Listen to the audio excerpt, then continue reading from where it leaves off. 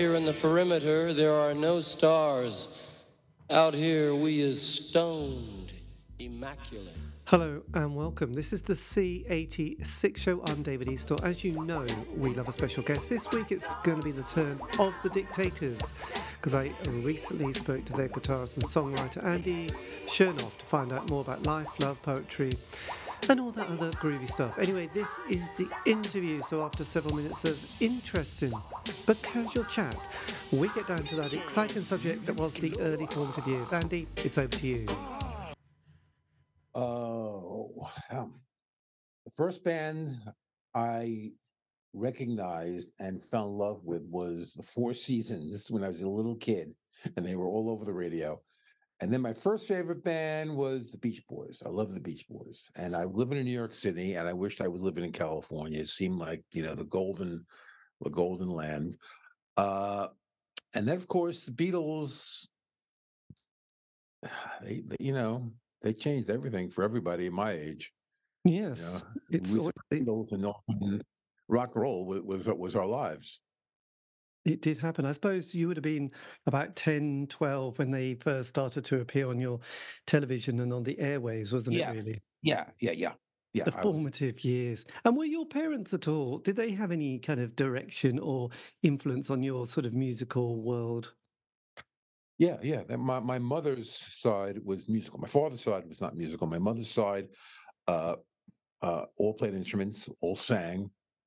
I was taking first my my parents gave me clarinet lessons when I was a kid. I hated it. I could not do it. Then I did piano lessons with Arthur Friedman from the movie Capturing the Friedmans. You ever see the movie Capturing the Friedmans? Did that come out in England? Yes. It's about a piano teacher who was accused of molesting children. He never Yes. So great movie. Great movie. Yeah. So did you have piano lessons with the character from that film? Yes. Right. Yes. He was my piano teacher. And was he generally a good piano? Did he inspire you? You know what? He would give me sheet music. He first of all, he never tried to molest me, never tried to touch me or anything like that. He would give me sheet music, and I would learn like some modern song, from the mid 60s, and I would come back and I would play it the way I heard it in my head, not the way it was written on the page. So and I said, no, because you got it wrong, because he had done it by listening to the radio or something. So I didn't last long. I'm not good with lessons and rehearsing. I know it wasn't my thing. I just wanted to pick it up on my own, and that's what I eventually did more on guitar. Yes. And I always played. I was playing in my room, and then one day Ross Friedman comes to me and says, "Hey, I want to start a band. You want to be in it?" And I said, "Okay." And I saw light at the end of light at the end of the tunnel for my life. Yes. And what sort of music did your mum used to listen to then? What was her sort of? They liked the Weavers. You know who the Weavers are?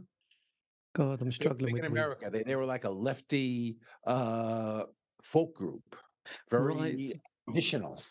Yeah, they're worth checking out if you ever want to do that. They were listening to, I remember Steve Lawrence, Edie Gourmet, show tunes, My Fair Lady, Fiddler on the Roof. I remember hearing all that kind of stuff. Yes. God, I remember Fiddler on the Roof. Did they like people like Teresa Brewer and those singers like Connie? God, what's her name? Connie somebody. Those kind of 50s singers that was sort of, pardon?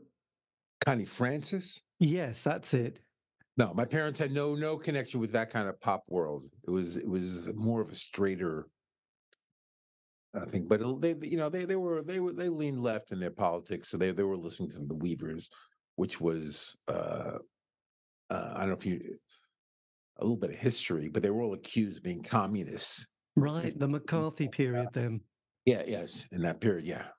Yeah. And did the mafia have any influence or impact on your life in New York during that sort of 50s and 60s period? Well, I'm Jewish. I'm not Italian, but I knew there was a lot of mafia around. You saw them, but I never really interacted. Uh, but my favorite movie is Goodfellas. Oh, no, no, we do love that. That's one of our very, yes, interesting films, isn't it, really? Yes, the Robert De Niro period and yes, Goodfellas. And yes, obviously we sort of love Taxi Driver and Oh yeah. all those kind of films that we got. So yeah, so when you got to 16, did you leave school or were you still sort of staying on to education? Because this would have been about 1966 at that stage, wouldn't it? Oh no, no. It would have been later. Got out of high school. It was in the 70s. I went to Right. college in upstate New York at a town called New Paltz State University. Uh, it was known for being a kind of a party school, a lot of concerts, a lot of music. I saw some great concerts when I was in college, and that's where we formed the band, the Dictators, and um, so I dropped out. I never graduated, but I did go. No. Did you, I mean, what was it like during that kind of golden period? You mentioned the Beach Boys. That was probably 66, they had their moment. And then 67, you had, the Summer of Love and, the Beatles were sort of doing Sergeant Pepper. And on the West Coast, you had the gathering of the tribes at Golden Gate Park in San Francisco with Mm. Tim Leary and the Grateful Dead and Country Joe and the Fish. Did you? And in New York would have probably been very different, but you'd have had, I suppose you'd have had certain other kind of experiences, either with it, whether it was the sort of, I don't know, the darker side of people like the Velvet Golden Underground, or you would have had some sort of awakening. The Velvet Underground, we love them so much. Well, all those bands, all those San Francisco bands played the Fillmore East. I used to go to the Fillmore East. I saw them all. I liked them all at the time. New York had the Thugs. It had Elephant's Memory. They were free concerts in Central Park, but it wasn't a real scene in New York until the New York Dolls came along, Right. and then all of a sudden, a lot of people forming bands. Yes. And and 69 though, Woodstock, he Yeah, says. How did that I went. did you went to Woodstock? Yeah, And what was your kind of experience like? my experience was I saw every single band. I'm the only person. Everybody else was out in their mud, So I went there to see the music, and I saw all the bands, and it was. I hate to say the term mind blowing. It's kind of a mind blowing experience. Everybody came out of that. A lot of kids from my high school went there because it wasn't far away. It was an hour and a half, 2 hours away Yes. from where I grew up, and it just put everybody in a beautiful hippie state of mind. It was a great experience. I have a good memory of it. It wasn't always pleasant. I wasn't you weren't sleeping well, you weren't eating well, but you knew it was a momentous experience. Yes, well, absolutely. And did you see a lot of the lesser known bands like the Incredible String Band or eh, Yes, yeah, they played. I liked the Incredible String Band's their first record. I liked it a lot. The first go I loved. I used to play that on guitar all the time. I think it's a brilliant song. I saw them at Woodstock. That's the only time I saw them, but they were pretty popular in America at the yes. time. And did you stay for Hendrix on the Sunday? Yeah, there were maybe 500 people left that morning. I was probably 20 feet away from him. Yes. He was on the big stage. Yeah. Well, that's amazing. And how did you, I know, just curious, how did you cope with the rain when it all sort of gets into a bit of a battlefield? What was that like? Wow. I think I had a poncho. You know, I had a poncho, and I was separated from the friends I came up there with, and somehow I found shelter. I was never covered in mud. You know, I'm pretty sure I had a poncho. Yes, it saved you. Did you ever think you were going to not get out of there, or was it always fine? No, it was all cool. Yeah, it was great. God, that's just I amazing. was like, I don't know, was I 17 years old, 16? I don't can't remember, but it was it was just a great experience, you know. It was the coming of the everybody you knew was there, and it was all these amazing bands. It was very exciting. Yes, well, I have to say they got the lineup right. I did see the other film, Woodstock, the other film, but there was a film, there was another concert, wasn't there? Sort of Woodstock And Woodstock, oh '99. yeah, the yeah, disasters, yeah, yeah. It's kind of worth watching, but it does, even as a viewer, you do feel like, God, this is quite terrifying to, it made a good, it was up there with Goodfellas on sort of like, God, anything could happen. This is not good, is it really? Yeah, I went. Yes. I don't go to I don't go to stadiums. I don't go to big concerts. I just don't. No, absolutely. No, no, I don't either. It's just too much. But look, then 1970 comes along. Everything is going well. You're really there on the zeitgeist of this kind of Mhm. great movement. But then, Brian Jones has died, and then you get Hendrix, Morrison, Joplin all going. You had Yes, Altamont, you know, 1970, the all in 1970. the Manson murders, Yeah, bad drugs, bad acid, bad yeah. folk get Altamont. involved. You didn't go to Altamont, did you? I never met anybody No, who. no, no, no, no. No, but what was it like as as a teenager in the latter part of the teen period, which is still, I mean, did you feel a little bit like, God, that's a bit of a downer? um, well, it was a downer. It was sort of the end of the hippie area, and people went from LSD to speed and STP, all these harmful drugs. But you know, rock and roll. There were other things happening in rock and rock and roll was influencing the culture at large. It was influencing how people dressed, how they wore their hair, what kind of. It was okay to take smoke pot again. It was okay to make love for a woman to make love to more guys than they used to be. You know, it was politics. It was anti-war. It was a powerful form of communication, which it is not anymore. But you felt that, and it was a great period for to experience the power of music. Yes. Did you ever get worried about going to Vietnam? They ended the draft before I was eligible. Wow, Yeah, phew. I lucked out. Really, just lucked out by a year or two. That's Mhm. quite a lot of luck, isn't it? That would have been a game changer. So then, yes, early 70s. I mean, obviously, there's a whole new musical scene that happens and the band starts. So did you at the beginning have a plan? Was there some idea in place, or was it the New York Dolls that sort of shaped everything for you?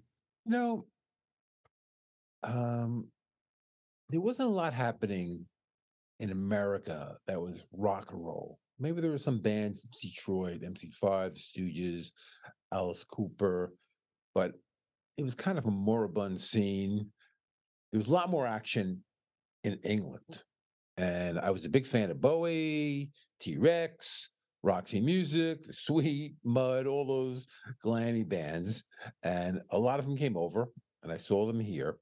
And then the New York Dolls, right around that time, the New York Dolls formed, and they reinvigorated the New York scene. And everybody was forming bands, and it was everybody was trying to imitate the Dolls, but nobody could. No. Dolls were unique. They had the charisma. They had they say they didn't have chops, but I think they had pretty good chops. They knew their music. Everybody else just looked like retards versus the Dolls. Now, my band, the Dictators, we formed in '73. We were more influenced by Detroit. We didn't look so good in us, satin pants and platforms. So we were wearing leather jackets and jeans and sneakers. And we used to play this club called the Coventry in Queens. It was a glam club. And there was a guy there who was always, you couldn't miss him because he was so tall. It was Joe Ramone. He went by the name Jeff Starship. And he used to wear, satin pants and platforms. And he sang in a band called Sniper. Uh, so we were doing the leather jacket, jeans, sneaker thing for the Ramones. Yes. And were there bands like Blue Ash? Were they about at that stage as well? Yes, yeah, they were there, but they're from Ohio. Right. So that's slightly a bit further over. But I think they'd begun around the same time, hadn't they? Yeah, they put their record out. It was on Mercury about 71, 72, I would guess. Yeah. Yes. And that was, yeah, I think they were sort of also going through that sort of period as well. So then yes, because obviously, and did you see Bowie at that stage, his Ziggy Stardust? Had he sort of played anywhere close to where you were? Yeah, I saw all his early tours. His first show was Carnegie Hall. I believe it was November of 1972. Then he played Radio City Music Hall February 14th in 73. That was the Aladdin Sane tour. And then he came again. He played Madison Square Garden the next time for I can't remember the record, whatever came after that. Yes, there you go. And there was a brilliant film a few years ago that came out, Danny Fields on sort of the legend that is Oh Danny yeah. Fields. Did you ever sort of bump into Danny at that stage? Because he'd sort of been such a all, mover and shaker. all the time. Oh, right. We were running in the same circles. He managed the Ramones. Ramones were friends of mine. We used to play together. Yeah, Danny. I'm not good friends with him, but we interacted. Yeah, of course. Yeah. And what about experimental bands like Suicide? They would sort of obviously. Oh. Suicide were known for clearing the room. They were noisy. They were obnoxious. Alan was he would go in the audience and things. But I didn't know Alan then. I met him later on. I think Alan was like the sweetest guy in the world, to be honest. I really do. Now he was older.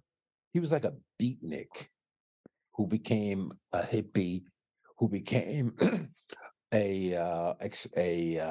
don't know, a radical electronic musician. Who was doing that kind of music before Suicide? There was nobody. They were the first electronic synthesizer band. Yes, Um, absolutely. Amazing, actually. Because I did an interview with JJ French from Twisted Sister. I mean, it sounded from his story that they'd spent the entire 70s gigging, touring, playing dates all the time around New York. No one would give him a record deal. Did you also play a lot of live shows before you went into the studio for your first recording? I just did JJ's podcast, by the way. We talked about all the same early 70s era. Uh, did you see the movie about Twisted Sister? Yes, but it goes up to when I think they get signed in on the Right. tube. The whole movie is them struggling. They get signed, and the movie ends. Yes, that's the one It I've was a seen. great movie. Great movie. Twisted Sister was making big bucks packing the clubs in Long Island, Connecticut, New Jersey. They were booked 5 nights a week, and they were making tons of money. And bands that were playing CBGBs, or maybe they had a record deal, but nobody was making the money. Twisted Sister was it in those days. They were huge. I can't tell you how big they were. They were playing in front of 1,000 people a night, and they were getting the whole door. The club would get the bar. They made tons of money because I know those guys, Right. and Yes, they were very hardworking guys. well, I could imagine playing virtually live all the time and still getting rejected. I suppose it's a bit like Meatloaf as well. I remember his story, and Jim Steinman would often feel like, record companies would almost set up another company just to reject them when they brought out. Yeah, I heard that he got rejected by every company twice. I did hear that. Which is quite a Yeah, classic. well, you got to believe in yourself. You can't let the man get you down, or the way he used to say, right? Yes. And when did the punk period in New York when did that start to become more of a thing at CBGB's and Max's Kansas City? 76. 76. Right. So, but your first album came out 75, didn't it? Yes, yeah. We predated it a little bit. Our timing has always been off. It has. Well, I did an interview with a guy called Richard Strange in the from the UK, Doctors of Madness, and he said we were like 2 years. He said he was 2 years. The band were 2 years too early for punk, but everybody in the audience went on to form punk bands and were very successful. They just kind of were a little bit too ahead of their time. Did you feel a little bit the same, that you were thinking, God, actually, Too young. I was very young. I was impatient. We didn't. We got signed really before we played gigs. Um, we we had a house upstate New York in this town called Gerhansen, and we had invited Sandy Pearlman, who managed the Blurs, to come see the band. yes. I don't know what the hell he saw. We were horrible, but he liked us, and he brought us to New York. We made a demo, and we were signed really quickly to Epic Records. Now we made a record that was completely impossible to market, but we did release our first record in '75. And then, of course, a few months later, CBGB's opens, and there's an audience for us. The first time we played CBGB's, we sold it out. We had not been drawing any crowds. Yes. And was it the case that you instantly became sort of not the godfather, but the sort of the kind of, yeah, the We call leader? us the missing link Y- between glitter and punk. y- Yes. And what about bands? What about bands like Kiss? Were you kind of aware of them on your sort of radar? I saw them. I saw them in. They played the Coventry. I saw them play the Coventry. They were riding the glam movement more than we were. Uh, but they were. I thought they were pretty good starting out. They seemed like they had good songs. I went to elementary school with Johnny Thunders and Dictators guitar player. Scott knew Ace. I think he went to college with him or something. He knew him. Uh, but I like Kiss when I saw them in the club. With their cheap outfits and their cheap tricks. It still seemed to work for me. Yes, I know. Because was it Desmond Child who started writing certain hits for Kiss and then went on to Bon Jovi and a lot of those big anthems we loved in the 80s? Desmond Child wrote one of the biggest Kiss songs, which was a disco song. I was made for loving you, baby. Yes. He co-wrote that. I don't know if he wrote any other songs, but that was later on. I think that I'm not sure the year. That might have been '77, somewhere around there. I'm not Because on sure. your first album, you do a couple of covers, don't you? I've Got You, Babe, but you also do Yeah, yeah. California Sun, which is that co-written by the famous Morris Levy? I think Morris Levy said, "I'll put it out if you put my name on it." I don't think he co-wrote it. I think his name was on it. But we did California Sun a year before the Ramones uh, did it. Yeah, it was just a song that we always loved. Yes. And did you have a manager at that stage? Was there any sort of advice that you were being given, being such young kids? Yeah, yeah. We were managed by Sandy Pearlman, who was managing the Blurs, the Cult, and who was a writer for Crawdaddy magazine. He was a brilliant guy, absolutely brilliant. Right. He managed. He was another. He was his intellect. He was like a philosophy major at Stony Brook. It was he had his own. He had uh, a secret language he would speak. It was above my level. Yeah, well, God, it's always good to have some guiding hand, actually. Yeah. So you Yes. had a couple of years before your second album, which was Manifest Destiny.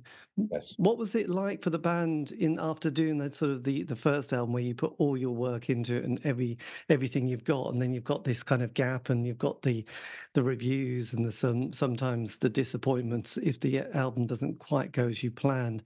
What was it like, sort of bringing the second album together? Well, the failure of the first record was very depressing to me because I had put a lot of my heart into it, and I was a kid, and so getting rejected it was tough, and I didn't handle it well, and I left the band. The band kept going. CBGB's is there. All of a sudden, there's an audience for the band. I rejoined the band, but I was playing keyboards, not bass guitar. And we made a record. And I called this. We decided we made a record last time that's so uncommercial. We're going to make a record that's commercial. We're going to try to have success this time. And we're not really that kind of band. We're not really that kind of band. I call Manifest Destiny the wrong record at the right time because when that was released, 1977, was when a lot of the great CBGB's bands released great records like Talking Heads and Television. Uh, but we got to make another record after that, which was a little more true to the sound that more authentic of what I think we wanted to do, which is the third record, Blood Brothers. Yes, and you'd moved back. You'd been on bass, then keyboards, and then back on bass again. Yes. That's yeah. Yeah, when I went back on bass, I think we really found our niche. And had you sort of obviously, picked up on the English kind of wave of, the Sex Pistols, Buzzcocks, The Clash, Susie and the Banshees? Did they Yeah, yeah. all sort of? We toured England. We toured England with the Stranglers in '77. I was in England the day the Sex Pistols record came out, and I met Billy Idol and Mick Jones and Strummer and all the bands. We did 5 nights at the Roundhouse with with the Stranglers, and we toured other around all southern England with them. And then we went to Europe, played to Europe on our own, headlining on our own. It was a fantastic time to be in England. I was very much influenced by the scene there, which was much bigger than the scene in New York City and America. Yes. It was just a little sideshow. Nobody took the scene seriously. But in England, it's they're on TV, they're on the radio, it's hit records. It's everybody was a big star, and it was great music. So And I was also, I always felt as a sort of bit of a pop kid fan, you're always much more excited about bands further afield than anybody locally. And I know that, I used to love John Peel. He was a DJ from the UK who was on Radio 1. But when he used to play any bands from America or Australia or anywhere in Europe, you'd always go, oh, wow, that's amazing. I will definitely love them more than if they had just been sort of lads down the road, because somehow it always seemed a bit more exotic and everything, which does help as well. And also, the UK is so tiny, isn't it? You've got to remember it's a tiny little place, but every city and town would have an alternative indie punk night. And kids would just be very, very committed and very loyal. There was a very tribal quality to the UK, I think. well, not only that, a lot of great music came out of Yes, England. this is true. And I saw a really good documentary that was on the BBC when Blondie came to the UK. And again, that was the slightly similar story to what you mentioned, where they weren't really taking that seriously from this documentary in America and New York. But God, when they landed in the UK, it was like, wow. It was like they were like, God, people love us. And they started in Bournemouth, of all places. But every city they went to, they were just literally adored. I think it was like, okay, we're quite a serious band. No one likes us back home, but they love us here. Well, same with the Ramones. They were big in New York City. They could draw a few hundred people, but outside New York, people, you know, didn't particularly care for them. And they go to England and they're playing theaters. Yes, they're Singing- treated like rock royalty. And Yeah. Europe, how did you find touring Europe? Was there any particular country? I find that often a band will say, "Oh yes, the Italians love us." Don't know why, but we're big. Or Spain. But did you find one particular country that? Yes, yeah, it would be Spain or Sweden. Matter of fact, we just toured Spain, and it was fantastic. It was the passion was overwhelming. So yes, the country that dictators have connected in most is Spain. Yes, there you go. But they good old Spain, and the weather's nice as well. So there you go. So your album, Blood Brothers, this was 178. Things are looking good for the band, but we're coming to the end of the decade, and obviously musical scenes change. Everything has about a year, 2 years before it all gets a bit sort of. It becomes a bit cliched and embarrassing. What's it like for you in the band, keeping it together? Because obviously you've been together now for quite a few years. Yeah, well, well, first of all, we had not really had any real success, and our singer was a drug addict, so it kind of fell apart at that point, you know, for a few years. And we from the UK get this amazing idea from New York being sort of almost broke down on its knees. a huge amount of poverty, but lots of very cheap spaces. But the birth of disco, punk, and also rap music. Did you feel any sort of that kind of is it a kind of a romanticism when we sort of watch these documentaries and think, wow, New York must have been incredible. You had all these great art galleries, Andy Warhol, all these kind of cats hanging about. I don't think I thought of it as romantic. I just thought of it as, well, we got a lot of scenes happening here, you know. And I was aware of the rap scene early on. I was aware of the Jamaican rap scene. I used to buy reggae records where guys used to, rap over turntables all the time. So I was aware of the derivation of the rap scene and the hip hop scene. Um, and then disco, I don't know much about disco, but it was popular. Yes, absolutely. Did you ever go to Studio 54? I don't think so. No, no. Yes. So when your lead singer left during 78. Well, the band broke up. Band broke up, but the lead singer was a drug addict, and it was impossible to really continue in that situation. So everybody kind of went their separate ways. Yes. So with us in, 79, Thatcher gets in the Conservative government. Then we have the Falkland War, the miners' crisis, lots of issues with the trade unions, and also there's Greenham Common. We think there's going to be a nuclear war. What's it like with you with Reagan at this stage in New York, with getting to the ripe age of 20 something and having no band? And suddenly another new decade to look at after sort of being around for a good 10 years. Well, I remember the gas shortage, and they would super long lines for gas, and the Iran crisis, where they had um, took American diplomats hostage in Iran.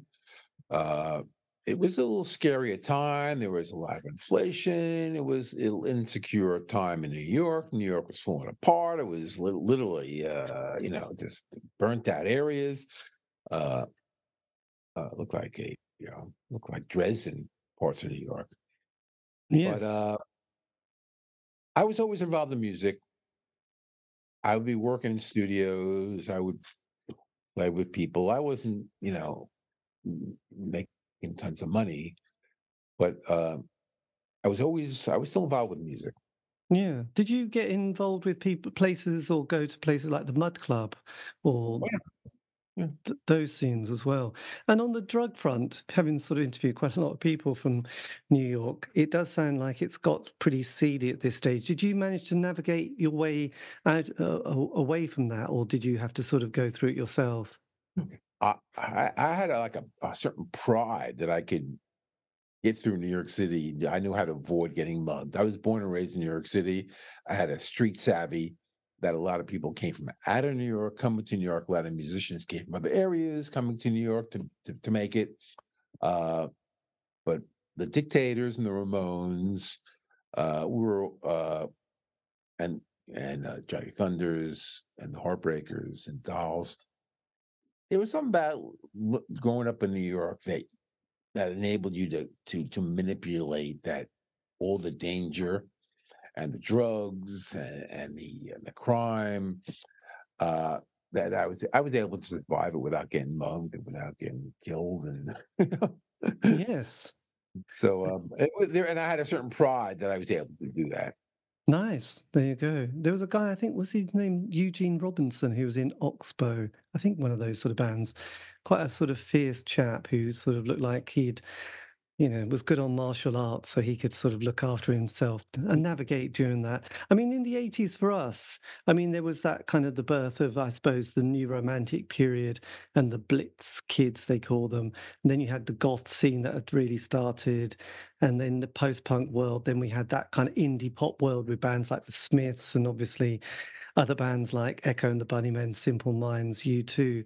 Did you did you sort of get that sort of coming through into your kind of consciousness and enjoyment? I was aware of them. I was aware of. I, I'm a big rock fan. Always followed music. I wouldn't say I was as much of a fan of the Smiths as I was of, I liked harder music. I like pop music. So I guess Smiths were pretty pop. The Cure, all these bands came through. I saw a lot of them. At one point in the 80s, there were probably 20 rock clubs in New York City. So there was a huge audience and all the bands were coming through. There were a lot of people doing interesting things. You know, it was a good period of time. Yes, absolutely. And then you had the sort of the hair metal bands that came up. Yeah. So how did you navigate that one? Did that sort of spike your interest, or were you feeling a little bit more like Well, I because did a the record that's semi hair band called Wild Kingdom for MCA Records, and we actually that's got a lot of airplay and some a lot of MTV play. Um, I wouldn't say I love the music, but that was what was happening then, and I did. Um, my heart wasn't into it, but we did play in that style in that band, Wild Kingdom. Wild Kingdom that came out on MCA in Yeah, it 1990? came out in, I don't know, 1990, 1991, somewhere around there. Yes, but obviously then in the UK, I mean, ecstasy appears in sort of the late 80s. There's that dance scene, Chicago house music started, acid house. Then we had the Seattle grunge scene. So how did Mhm. you then navigate into another decade? Because there's always I was working in studios at that time. I was working in recording studios, and well, I liked Nirvana. I thought Nirvana was really, really, really great. A lot of the other Seattle bands, so, but with scene after scene after scene coming. You know, I think maybe the last big rock scene was probably Seattle.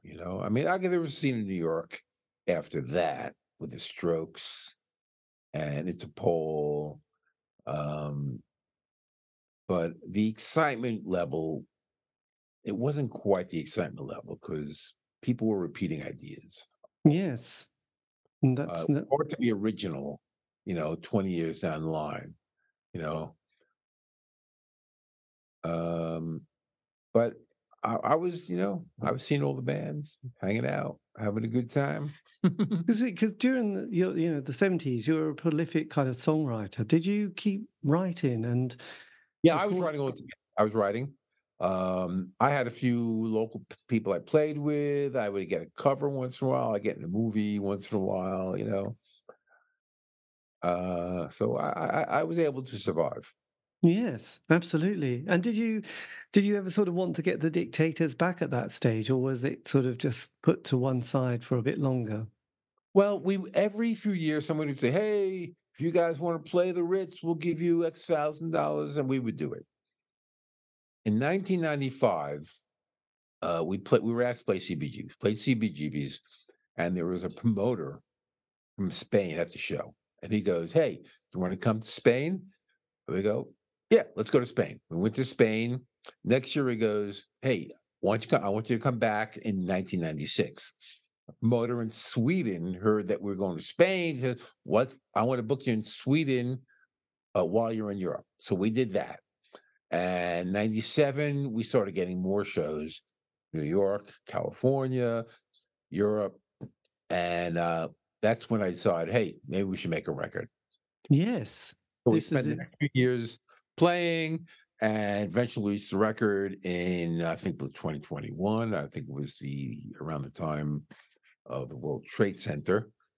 Uh, we did another record.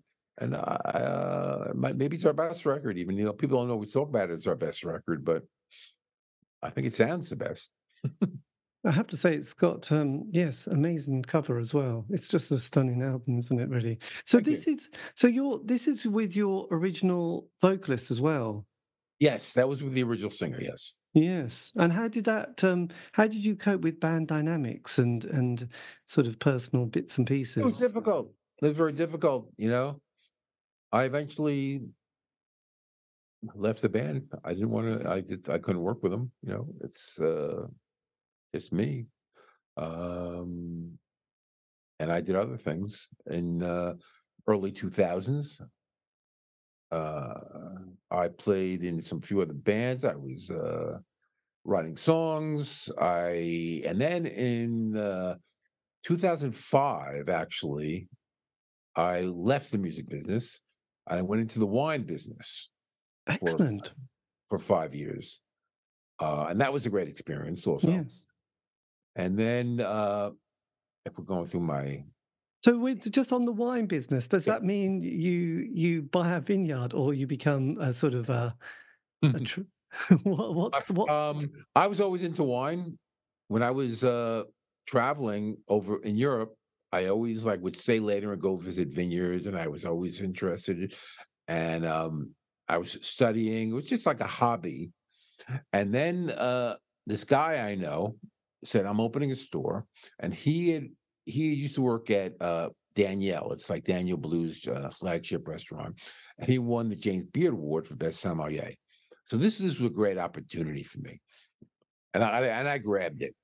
So from 2005 to through 2010, uh, I helped him open the store, and I eventually left because my parents were getting old and very ill, so I had to keep an eye on them.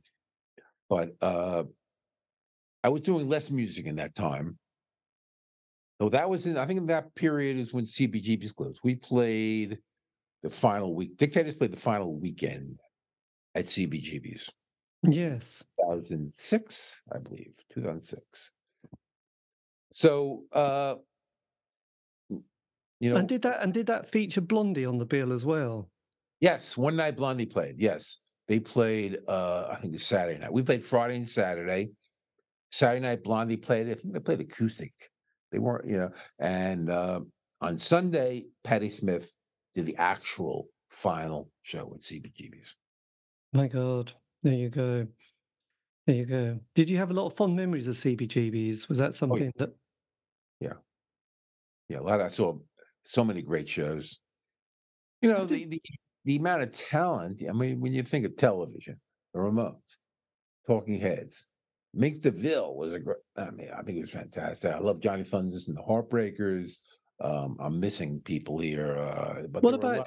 what about people like Stiff Bators? Did you sort of come across Oh Stiff? yeah, yeah. We know Dictators, Dead Boys. We were buddies. We played with them a number of times. I love Stiv. Very, very sweet guy. Actually, completely different from his stage persona, as that often is. But we were good buddies with the Dead Boys. Yeah. Yes. Amazing. Yes, such a lot of talent actually. How did it compare to Max's Kansas City then, in terms of Uh, vibe? yeah, bands would go back and forth. Dictators only played CBGBs because our former singer had a riff with Wayne County, who was a DJ at Max's. So there was a little problem there in those days. But bands would go back and forth, play either. But I preferred CBGBs because it was a better sound system. It was a better place to see a band play. Yes. Yeah. And yes, it's quite interesting because there's quite a rockabilly scene, wasn't there, as well, during that sort of, I don't know, the It was 80s. yeah, yeah. The Rock Cats were around. Who were the other band? Buzz and the Flyers. I can't remember, but the Did you Rock come Cats. a did you come across the Rockettes much and Lee Black Childers? Yeah, yeah. Ran across came across everybody. You know, Yes. things were, clubs and parties and things. There were these people around New York for a long time. Yeah. Yes.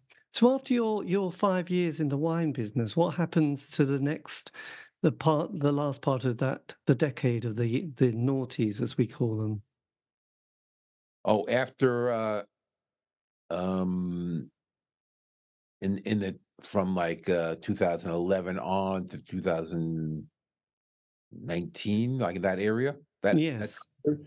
um I was making solo records. I was making videos. I was licensing my music for movies, TV shows, commercials. I was pretty lucrative period actually for me. And then in 2019, Ross, the guitar player for the Dictators, who's the man, heavy metal man of war guy, suggested to me and Scott Kempner, who formerly had the Del Lords. I don't know if you're familiar with these bands. Yes, the Del Lords. Yeah. That we reformed the band. And that was sort of like the last thing I ever thought I'd be doing. But I was convinced by Scott, who was one of my best buddies, to give it a shot. Now, I said, this is around end of 2019. I said to the guys in the band, hey, after Christmas and New Year's, let's get rolling. So that's 2020. That's when the pandemic started. So we reformed the band just as the pandemic was kicking off and going crazy. And I'm pretty thankful that we did do it because it kept me busy in that period of time. And we've been going ever since. Reformed band with Albert Bouchard, who's from the Blue Cult. He's the guy who played the cowbell Yes. on Reaper. I don't know. We love the cowbell. Are you familiar with the Saturday Night Live sketch in England? Yes, yeah. Okay, you are. And our new singer is this guy Keith Roth. He's a DJ on Sirius Radio. He's played with Cheetah Chrome, played with David Johansen. He's done a bunch of stuff. He's great. And we're about 95% through finishing off an album.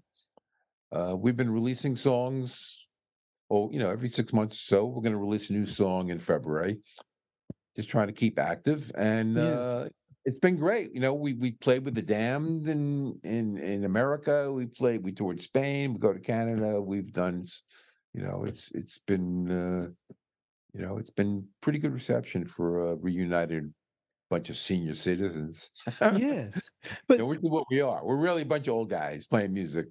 well, I So know, but also, I mean, you mentioned Scott there, who sort of encouraged the band to reform, but then he sadly passes away after dementia, which must be the most heartbreaking thing one could have ever witnessed. yeah, it's pretty horrible. It's pretty horrible.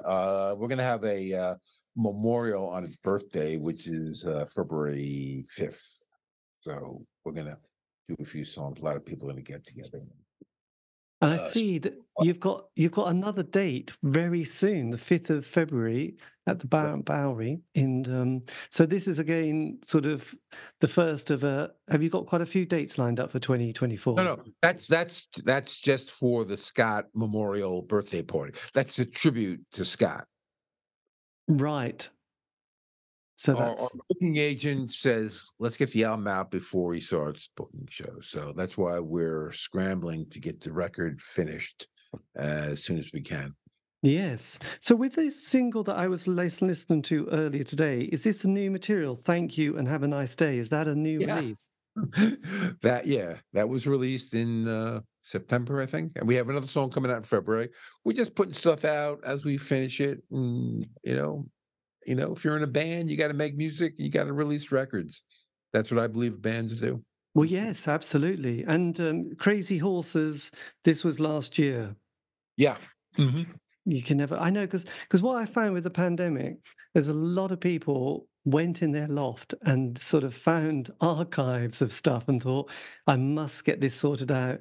I've got nothing else doing. I'm stuck at home. I'm going to start sorting bits and pieces. Have you done that with your own sort of solo career and, just musical journey as well? I did. I had a song called Born Hungry, which I finished and I did a video, which was sitting around, and I finally got it done. But we were getting the Dictators rolling just as a pandemic. So we recorded, as soon as we could get together, we recorded 4 songs, which was Crazy Horses, Let's Get the Band Back Together, and Goddamn New York. And they've all released them. We got some videos online, But now we're getting a little more serious because now we have a digital distributor and a company that's going to put out the vinyl and a booking agent and a manager. So it's as we progress as a band, we're getting more serious about um, treating it like a business. So we'll see what happens over the next year. We like, I mean, and then you look at think, oh, are we too old? And you think the Rolling Stones are in their 80s. You're still young. It's fine. But it's always You good know to what? know. This is the thing. Every day you make music is a good day. It's a What good am I going to day. do with my life? As long as I'm healthy and when I can do it, I'm going to be making music. I'm not I have no hits. I'm a working musician. Yes, absolutely. And it's also punk, interestingly, has become, there's kind of various the Rebellion Festival, which takes place in the UK, but then you've also got in Las Vegas, you've got the punk bowling Yeah. weekend in the end of May, but also you've got this a museum that's suddenly appeared in Vegas about a year ago. So punk and people's curiosity of punk has kind of been absolutely sort of a lot of new kids are enjoying it. Obviously, the people who were there were enjoying it at the beginning. Have you sort of also been tapping into that kind of world as well of people, the curiosity that was, all the CBGBs, Mud Club, the Ritz, all those things? Has that sort of given the band a little bit more of a higher profile? Uh, I think that people know the name of the band and they check us out. But I think it's really going to kick in. We'll find out more over the next year. After we get our record out, we'll see how people really react to the band. Right now, it's we're just on the fringes of the music business. But um since we have other people working with us now, we'll see how it all impacts. Yes. And we Yeah, I'm aware of Rebellion. I'm aware of the Vegas thing. We've asked to play the Vegas thing, but we're not taking every show now. The focus is on getting the record done. And it takes a long time because we trade files. It's a whole different way of recording. We're never in the same room. We may be in the same room together a little bit, but for the most part, we have drummer records his drums electronically. The guitar player plays it in his friend's studio. I play the bass. Everybody sends me the tracks. I organize it. We maybe we'll get together. We'll do some background vocals. It's a very long, tedious process. It's not like you go into the studio, you play, and you come out with music. It's back and forth and back and forth. And what takes 10 minutes in the studio will take 2 weeks trading files. But right. it's the only way we could do it now. It's not my favorite way of doing it, but it allows us to do it without any big expenses and without you know everybody's schedule is we're adults. It's hard to get the schedules coincide. It's really really difficult. Yes, you'd probably have more luck getting 4 planets to line up in the galaxy than 4. Exactly. Exactly. But so there's you, there's Ross, there's Keith, Albert on drums. Are you all then sort of scattered over America and you just got to, yes, coordinate this? We're scattered over the tri-state area. I'm upstate New Right. York. Oh, so that's Keith, not too bad. no, Yeah. we're not that far. We can get together, but we're not. I'm upstate New York. Keith, Right. New Jersey. Ross and Albert are in Queens, New York, in New York City. Yes. So So who's the producer of the kind of recordings at this stage? it's mostly me, mostly me. Right. Yeah, everybody contributes. Everybody's got a lot of experience. Yes, absolutely. And obviously been so are all the songs written by you, by the way? Most are written by me. Keith has made some contributions. Ross wrote. Me and Ross and I wrote. Thank you and have a nice day. Albert has a song he wrote by himself. Maybe actually two songs he wrote by himself. We're doing a cover of a Blue Oyster song. Oh, which one? It's called Transmit Icon MC. It was on the very, very first record. Uh, I think it's a great tune. And so it's it's been great. I mean, I love recording with these guys. It's been a lot of fun, a lot of laughs, and it's a good creative interaction, which is Yes. healthy. Well, it keeps the mind. I have to say, Blue Oyster Cult were one of those bands from my youth. My brother, who was 7 years older than me, had quite an interesting record collection. He was very into prog rock, which I thought at the time was brilliant. But he also loved, Deep Purple, Black Sabbath. There was Blue Oyster Cult, and there was a great song. Is it "Burning for You" by Blue Oyster Cult that had the great time to play B sides. I always thought that was a Right. great. Right. Yeah, that, I that don't know. was Richard Meltzer wrote those lyrics. Yeah, that's That's that's a great line. And with you, with writing, do you sort of have to sit down and really think, right, I'm going to put a shift in, or do you keep a notebook and then think, right, I've got some ideas coming? How does it work? Is it a methodical way, or is it quite spontaneous? I've been doing it for 50 years, and it's always different. I've written songs in my head. I've written songs. I've taken a year to finish off the song.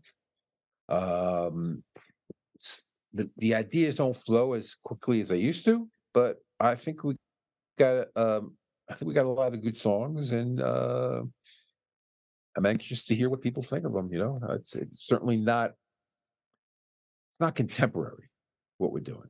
We're doing 70s rock, you know. So we'll see if people have interest in that.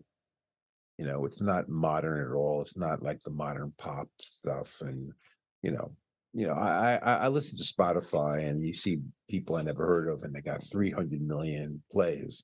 You know, and my favorite band has 100,000. My favorite song by some obscure band has 100,000 plays on Spotify. So the business is completely different. It's But a very different beast. But then, as Lemmy from Motorhead used to say when he walked on, we are Motorhead and we play rock and roll. I don't that's think right. it ever dies, does it really? Um, it won't. I don't know. I don't think it'll die, but it certainly is not the cultural force it was when I was a kid. Yes. 60s. It doesn't influence politics. Doesn't influence art, fashion, like it used to.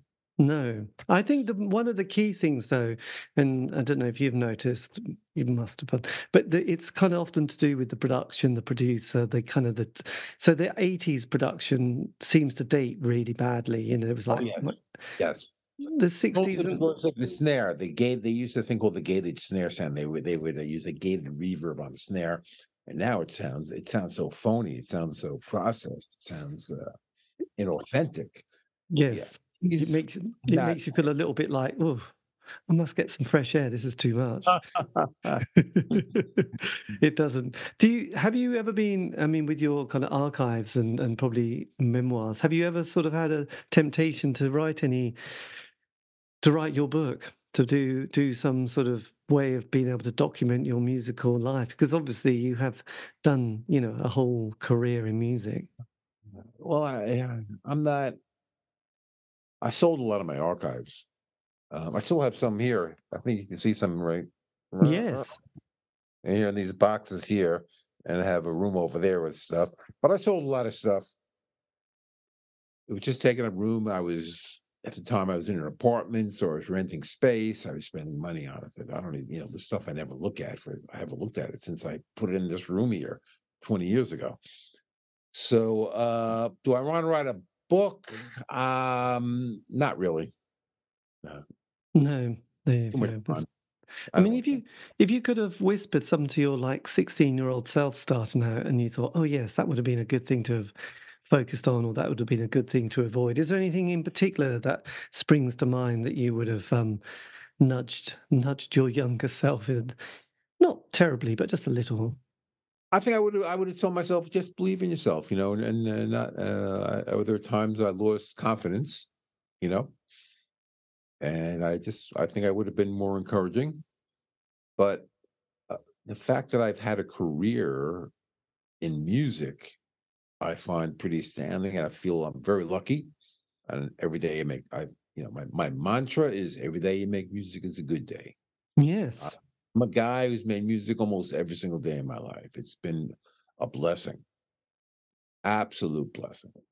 Yes. Well, I don't think you would get to, that point where you think, God, I really regret making music. You might regret all those No, meetings. no, never. You'll I never. like this is one thing. I have friends who and they got kids and they like, should I buy him a guitar? He wants to write songs. I said, absolutely. You'll never regret having your kid making music. Maybe he doesn't make a living from it. The pleasure he will get from making music will encompass, infect every part of his life. Yes, absolutely. And with your sort of knowledge of that kind of scene in New York during the 70s and 80s, are there any bands that you think, God, they were really good, but unbelievably, they just never made it? Because there's always a few people, aren't there, that you think, God, no one's ever heard of that band. Is there anybody in particular that you kind of I go, always thought Mink DeVille had the chops to be a big star. Now, when I first time I saw Blondie, I said, "Oh my God, they had no chance." And of course, they became huge, and they became they made great records. So you don't know, you don't know. I saw the Ramones. I thought they were great, but did I think they were going to change the world like they did? I know. You don't know. You just accept it. You enjoy the band you like. Um, it's been a great trip. And that, dear listener, is the end of the interview. A massive thank you to Andy Shernoff for giving me the time for that. Of the Dictators, I'll give you a link to his website below or in the notes. It's basically andyshernoff.com. This has been the C86 Show. I'm David Easter. If you want to contact me, you can on Facebook, Twitter, Instagram. Just do C86 Show. All these interviews have been archived on Spotify, iTunes, Podbean. So if you want them, they're all there and much more. Anyway, have a great week. Stay safe.